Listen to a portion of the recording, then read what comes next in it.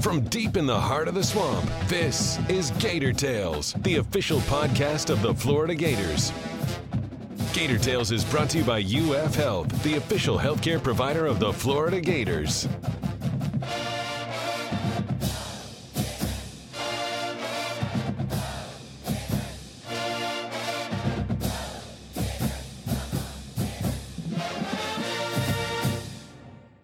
Welcome to a special summer edition of Gator Tales. I'm your host, Adam Schick. When Mike White shockingly left to go to Georgia at the end of this past basketball season, Scott Strickland needed to find a spark for the program and a new energy. He landed on Todd Golden, and if there's one thing the 37-year-old has in spades, it is energy. Coming to Gainesville by way of the University of San Francisco, we had a wide-ranging conversation with Golden about his early roots, why he developed a love for basketball, how the sport took him across the globe, his unlikely path to coaching, how advanced analytics will shape the program going forward, how NIL will factor into the student-athlete experience, embracing the expectations in Gainesville, and much more. So without further ado, let's jump right into that revealing chat.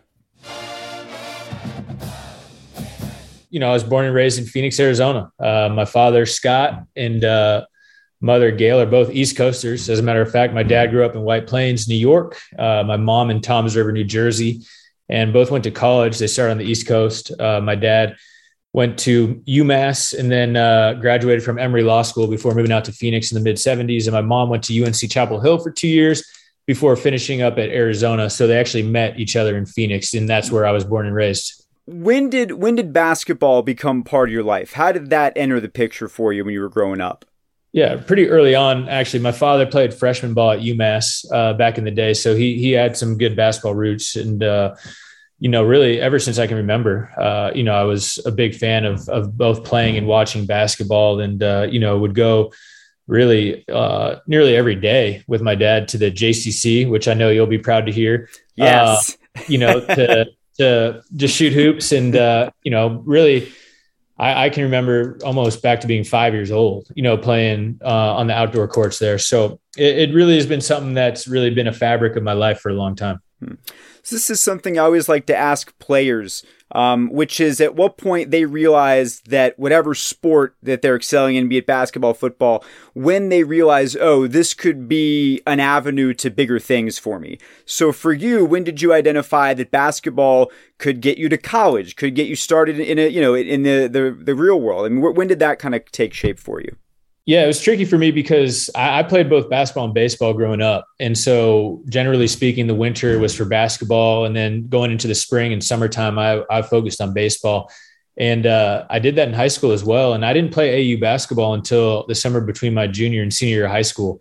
And that was kind of the inflection point for me in the sense of we won the state championship in basketball my junior year, went 29-1, had a great year. And then the next day, I was out with my buddies on the baseball field, getting ready for a game on that Saturday. And I just remembered thinking, I'm a pretty good basketball player. I'm a pretty good baseball player, but I'm not quite good at either to the extent that I can get a scholarship if I keep doing this. So right. I had to make a tough decision and decided to kind of hang up the baseball cleats and play AU basketball for the first time that summer. And that's really when I made a concerted effort and committed myself to trying to earn a Division I scholarship.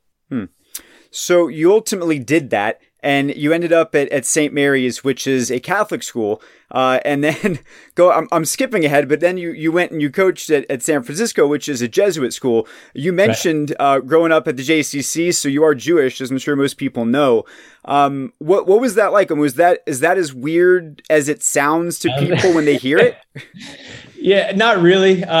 St. Mary's, along with Columbia University in New York City, were really the only two Division I programs that gave me an opportunity to be a part of their programs. And St. Mary's, I walked on at first. I didn't even get a scholarship, but it was on the West Coast. And, I felt like Coach Randy Bennett had a really good thing going. It was in the infancy stages of his time there. I joined him for year 3. I think he's now entering year 22. Wow. I felt like I was going to be able to get in on the ground floor if I went to St. Mary's. And, it was really a basketball decision. I'm okay admitting that it wasn't necessarily an academic decision or a religious decision. I was just really passionate about being a part of that program. And, so that was a great experience. And it gave me a lot of what built the rest of my career, just from my relationship with Randy and Kyle Smith, who I ended up working for and then taking over for at San Francisco.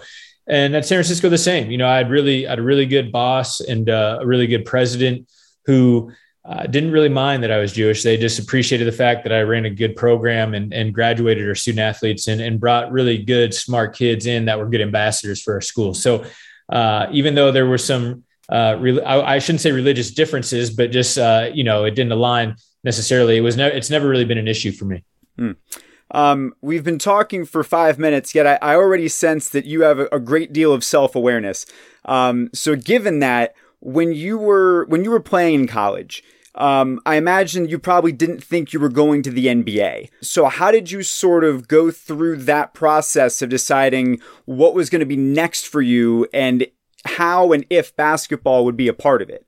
Yeah, it was, just when I first got to St. Mary's, my goal was really just to get into the rotation and to be able to play at the Division I level and prove that I could do that. And it happened a little faster than I thought. By my sophomore year, I was starting and playing a big part of, a relatively good team. And then it wasn't until the summer between my senior year and my basically my fifth year, I played, I redshirted my first year. So I was there for 5, where I thought, if I have a good year here, I might be able to play in Europe, or play overseas in some form or fashion. Especially being Jewish, I thought I had a good chance of playing in Israel because they have what's called the Russian rule, where you need to play 2 Israelis on the court at once. And so it's like co-ed kickball. There you go. And so, knock on wood, we signed a really good point guard that year at St. Mary's. It allowed me to slide over the 2. And I had Patty Mills running around out there with me my last year. Yeah. And it helped me become a really efficient player. I got a lot of wide open shots and didn't have a lot of pressure on me. And sure enough, we had a great season. We ended up going to the NCAA tournament. I had a really efficient, good year, and it opened up some avenues to go play professionally in Israel. So that was really kind of how that happened. And because of having that successful last year, I ended up making Aliyah. I became an Israeli citizen, which allowed me, some really good opportunities to go over there and play, and ended up playing over there for 2 years. Yeah, I was actually just in Israel on a trip a few weeks ago. It's a different place, right? It's a different experience. The culture is different. I'm curious how your time there changed you. Not just obviously you got some more experience playing basketball, but personally, what impact did that have on you? I grew up a lot in those 2 years over in Israel because I was on my own. And that was the first time in my life. College, you're on your own, but you're in a community of other students, of faculty. You don't feel like you're on your own in the sense, but going over there and playing professionally, I remember moving into my apartment and realizing, wow, I'm 23. I think I was 23 years old at the time. And there's nobody here to save me. I got to make my own decisions. I got to kind of blaze my own trail that way. And, I would have to live with all of the decisions I made. And so it allowed me and forced me really to grow up quickly and be able to kind of take more ownership of my life on a day-to-day basis and realize what was important, what was not. And there was a lot of loneliness, to be transparent, a lot of time to myself. We only practiced like 2 hours every day. And so I had to try to figure out, how to keep myself occupied and keep myself busy. But there was a lot of time to think and try to figure everything out. But I definitely came back from Israel a more mature person. How much hummus do you think that you ate? Maybe per week, how much hummus? You know what? When I got there, I definitely didn't appreciate it. But once being there for an extended period of time, it was definitely probably a tri-weekly part of my meal, if not more. And as you know, it's really served with everything over there. So it really is. You can't really avoid it. But fortunately, I like it. And so it wasn't a big issue. I didn't know until I was there a few weeks ago that hummus is actually a main dish. Here we think of hummus as like something you dip things in as part of an appetizer, but literally when you're there, you'll have a hummus sandwich. Like the hummus is the base, and then there's just stuff added onto it. It's very different. Exactly right. But it's good. It's very good. Okay, so you come back to the States, but you don't immediately get into basketball. Talk about the next step in your journey when you got into the corporate world and what led to that decision. Yeah, it was, simply, I was at the point in my life where I wanted to see if there was other things out there besides, athletics, outside of sports that I could find myself passionate about. I wanted to live somewhat of a quote unquote normal life where I had weekends and, we're able to, I had some FOMO when I was over in Israel. My friends were, young professionals living, doing some fun things on the weekends, et cetera. So I got back and entered that world. And, I was having financial success and everything in that realm was fine, but I just certainly wasn't passionate about it. And I certainly wasn't having a lot of fun on a day-to-day basis doing it. And I remember vividly, I worked for IMG College doing, college sports marketing for about 14 or 16 months. And then I moved over to Comcast Sportsnet Bay Area where I was selling, TV and digital advertising for them around the Golden State Warriors, Oakland A's, San Francisco Giants, San Jose Sharks, like around all those games. And I just hated it, to be honest. And it was neat because I was making good money, but I would end up getting what I call the Sunday scaries, where I was sitting there Sunday nights and just really not looking forward to going to work the next day.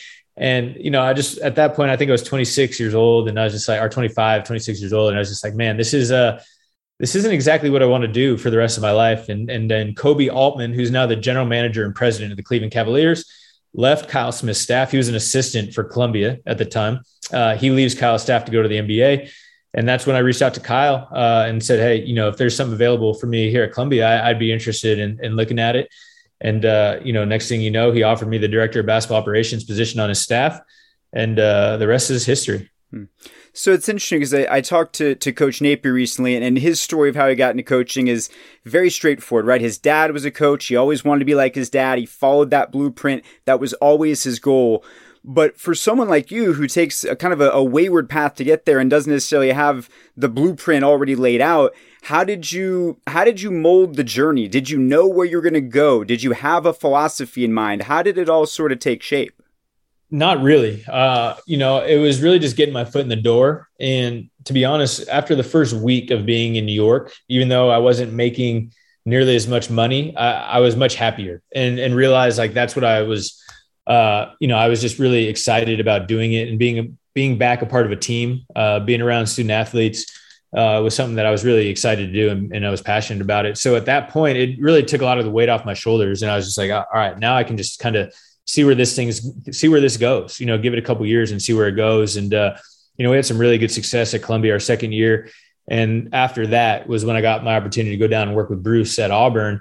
And, it all just kind of took off from there, going from ops to an assistant after a year. And then really going back out west with Kyle as the associate head coach at San Francisco was when I really started feeling like, all right, I have a really good shot if we play our cards right and have some success here of becoming a head coach at some point. So when that opportunity came and you became a head coach, where did the blueprint come from, right? Like what were your goals? How did you know what you wanted your program to look like once you were the one calling the shots? Well, I felt like I had two really good models to pull from. I had the Randy Bennett, Kyle Smith model of, just a gritty, grimy, really analytical approach where, really thought out processes in every form and fashion of the program, every line item, from scheduling to budget to player development to on-court metrics was something that we thought about a lot and really tried to become the most efficient program we could. And then we had the BP model, which was not nearly the same. It was honestly a 180 in terms of how he did it, where it was a lot more recruiting based, a lot more passionate, a lot more emotional. And he would do everything he could to get guys to run through a wall for him, and not always the most analytically driven guy, but obviously incredibly successful coach as well. And so what I wanted to do when I got to become a head coach was really pull the best things that I thought BP did, pull the best things that Kyle and Randy did, obviously put a big part of myself in there, and then put all those things forward. And I felt like if I could do that, that I could run a really successful program. And, I think at San Francisco, it was a really good example of that. We had some really good success my first year. My second year, we took a dip. We had some really bad COVID issues. But year three, I think, was a really good example of what we're capable of doing, building a top 23 program analytically in a place that really, doesn't have top 25 resources. So, now being at Florida, I'm just really excited because we do have top 25 resources and feel like if we can run a similarly efficient program, and find the incremental advantages in the margins in the same way, that we can do some pretty special things. So in terms of analytics, I mean, that word can mean a lot, right? I wonder is there a way to break it down in layman's terms of what that means for how you build the program, for how the kind of players you're looking for? Like, is there a way to simplify that, or is that what makes it proprietary? No, definitely. I think people want to complicate the analytical space in sports when in fact, I mean, it is complicated at times, but you can really simplify it in saying what we try to do is just gather as much data as we can in every aspect of our program, whether it's recruiting, whether it's scheduling, like we talked about, player development, whether it's on-court data for our players, and use all those data points and evaluate them properly to give ourselves the best chance to be successful. So it's really just finding as much information as we can and not relying on the eye test, not relying on our feel to make these decisions. But, we want to have some human element in there, and we do try to pair it to an extent. But really, we're just doing what we think gives us the best chance to be successful. And so when you gather the data, when you do the homework, when you find as much information as you can, obviously you're going to give yourself a better chance of making the right call or making the right decision. And so that's really what we're trying to do with every decision that we make across every aspect of our program. Are the data points, is it shot selection? Is it minutes? I mean, how far in do you get with these data points beyond, points, rebounds, assists that people would look at every day? Yeah, we definitely get a lot deeper than that. We're looking, I would say we look and evaluate, players and teams more on what I would call advanced metrics, more so than just general box score data. So, we look at things like offensive efficiency, usage rate. We look at rates a lot more than raw numbers. So, like rebounding rates on the offensive and defensive glass as opposed to total rebounds. And then obviously, 2-point field goal percentage, we dig a little deeper and we look at, how players shoot at the rim as opposed to, mid-range and things of that nature. But yeah, we try to drill down as best we can and try to figure it out, to a deeper extent than most people. So when you get the call from Scott Strickland that says, we want you to come be the head coach at the University of Florida, I mean, you're not that much older than me. You're a pretty young guy. I imagine that was a huge call, a huge moment in your life. What do you remember about when that happened? Yeah, that was a crazy week because we were, alive and well playing, getting in the NCAA tournament for the first time in 24 years. It was a really big time on campus at San Francisco and felt like we did a really good job of getting that program back where it had been in the glory days, so to speak. Not to the level that Bill Russell had it when they were winning national championships, but back to the early, late 70s, early 80s when they were perennially making the NCAA tournament. And obviously with that came some recognition from the outside college basketball world because it just hadn't been done in a long, long time at San Francisco.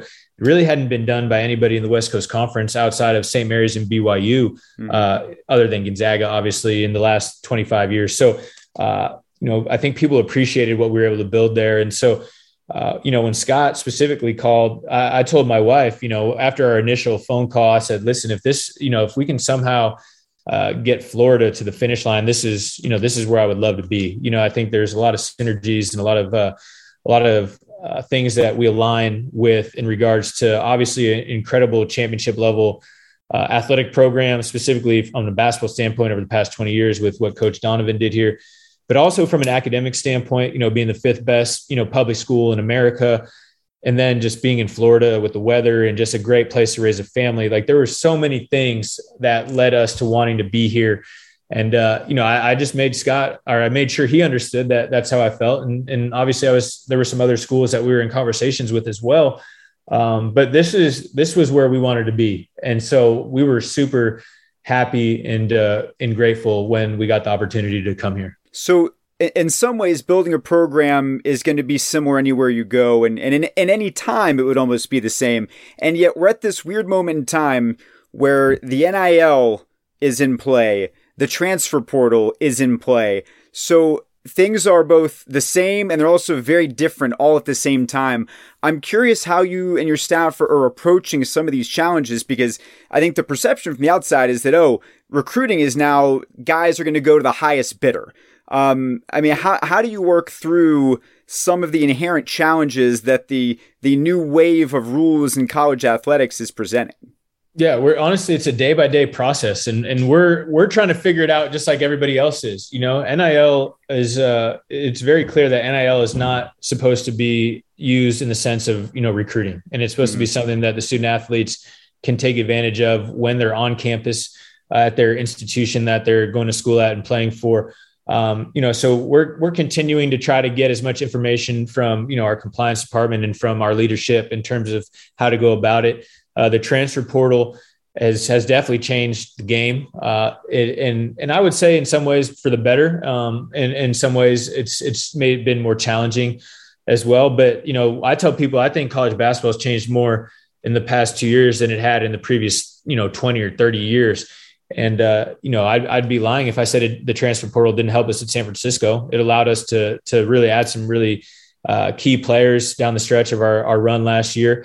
And we'll use it in the same here. But we also had some really, really talented student athletes in our program already here at Florida that we were able to keep, guys like Colin, guys like Myron Kawasi, Jason, CJ, Niles, guys that are really important and that were really successful down the stretch last year. Just have that nucleus of those, I would say those 6 guys coming back and being able to build around them and then sprinkle in different transfers and young freshmen allows us the opportunity to be competitive in year one. But it's a balance and roster building is challenging. It used to be that you recruited a lot of freshmen and they would grow in your program over 4 or 5 years. I think the transfer portal has made that more challenging because of the one-time transfer exception. And it's given the student athletes a little more freedom, which I'm fine with. If that's what they desire, that's up to them to take advantage of that. But it also changes the way that we as coaches have to build our programs because of the lack of continuity. So, we're just trying to figure it out and we're taking it day by day and, knock on wood, I think we're in a pretty good spot, heading into next year with, maybe a couple more additions to come. Couple final questions for you. In terms of the kind of program you want to create, every coach is going to put their mark on a program in a different way. What should fans expect to see from a Todd Golden program, both on and off the court? Yeah, I would say, on the court, we try to be super steadfast in the sense of we're going to always try to defend, rebound, take care of the ball. Those are 3 non-negotiables that we think give us a chance to compete and win every night, regardless of how we're playing offensively. And then on the offensive end, we're going to try to play quick. We're going to try to play fast and try to score early in transition. It's the most efficient way to score if you can play that way. We're going to take good shots. We're going to hunt rim 2s and catch and shoot 3s. And run some different actions in the half court to try to be creative and keep teams on their toes. And then off the court, we really think smart wins. And I think that fits really well here at Florida because it attracts really talented student athletes. And, it's, again, we got guys with great attitudes, guys that work really hard, guys that specifically want to be here at Florida. It should be an easy sell. This is a pretty special place. And, we're not going to compromise on that because we don't have to. And so we'll push ourselves to, recruit anywhere we need to really to make sure we find the right student athletes to join our program. But we want to bring in good guys that, the alums and the donors and the faculty, the administration are proud of, guys that can be ambassadors for the school. And, we'll try to represent ourselves as proudly off the court as we do on. Final thing for you. You talked about from day one, your opening press conference, the expectations and embracing those expectations. But how do you manage all the noise that could be out there? Because with social media, you could have just a small handful and they can seem like they're the majority, right? They can put a lot out there that hurts you, that hurts the program. It's negative toward the program. How do you balance the expectations with just the practicalities of building a program and getting to the level you want it to be at? Yeah, to be honest, we try to be very calculated in the way we approach everything we do on a day-to-day basis. And with our staff, with our student athletes, like we really try to focus on faith, family, team, and academics and try to keep ourselves insulated that way. And one of the things we talk about, both from a staffing perspective and a student athlete perspective, is to not get wrapped up and caught up in anything social media wise. And the reality is, there's a lot of great things about social media, but there's also a lot of negative things about social media, and we can't allow ourselves to worry about it, to be honest. And there's going to be some great days when we win big games where people think that I'm the next Billy Donovan and that we're going to win national championships, for many years. And then we're going to lose a game or two that we shouldn't lose. And people are going to want me fired. And I totally understand that and know that comes with the territory of working at a great place like Florida, where there's so many people that are passionate about how we do and where we can take this program. And the reality is, like, and I've said this before, like, that pressure is a privilege, to have people that care to the extent they do is a good thing. And like I said, there's going to be great days. There's going to be tough days, and we're just going to keep our head down and keep chopping wood and seeing where it goes. But I really don't mind it. I think our work will do the talking, and there's going to always be people that are, thinking that we're not doing a good enough job. That's fine. I think we'll be happy with where we land at the end of the day. You talked about the history at Florida. There's a lot that goes with that. I know a lot of people reached out to you after you got the job. I'm curious, just as a closing thing, the most interesting call or text you got from someone from Gators past. In my mind, I know who I want it to be. I'm curious if it's going to be who I hope it is. Well, no, I mean, the one that I was most excited about was Coach Donovan, to be honest. I reached out to him quickly when I got the job, and he got right back to me in the middle of the season, and he had a million things going on. It would have been very easy for him to just say, hey, let's catch up in a couple months when I'm done. But he gave me a call on that Saturday, really 24 hours after I was announced as a head coach. We talked for 30 minutes, and he was awesome, just telling me he was, willing to be as much of a help or as little of help as I wanted, and that he just wanted to support us and wanted us to do well. And, really, if I needed to bounce anything off him, that he was there for me that way. But it was really comforting, knowing that someone that has had such great success here and was able to take this program to such amazing heights was willing to be supportive and, had no ego, was willing to continue, even though he hasn't coached here for close to 10 years now, but, willing to continue to put the program first and didn't worry about, what Billy Donovan's thought was here at Florida. He wanted more Todd Golden in the program to continue to be successful. And that meant a lot to me. And so we've talked a lot since then, and we're going to catch up here now that the Bull season's over. We're bringing Torian Green on staff and another way to connect the dots to a really, really great time within the Florida basketball program. But that was the one, and just having such a great conversation with him and really getting to understand how he felt and what makes this place special was really unique. I was hoping you'd say Joakim Noah called and asked you to come hang out with him in LA or something. But Coach Donovan is cool too. That's also very cool. Very meaningful, I know. Well, Coach Golden, listen, thank you so much for your time. You have a very cool story. Gator Nation is happy to have you and wishes you a lot of luck as you move forward. I appreciate you, man. It was enjoyable to be with you, and we'll be talking soon. And that's going to do it for this week's show. If you haven't already done so, please subscribe to Gator Tales wherever you get your podcasts and leave us a review to help us continue to grow.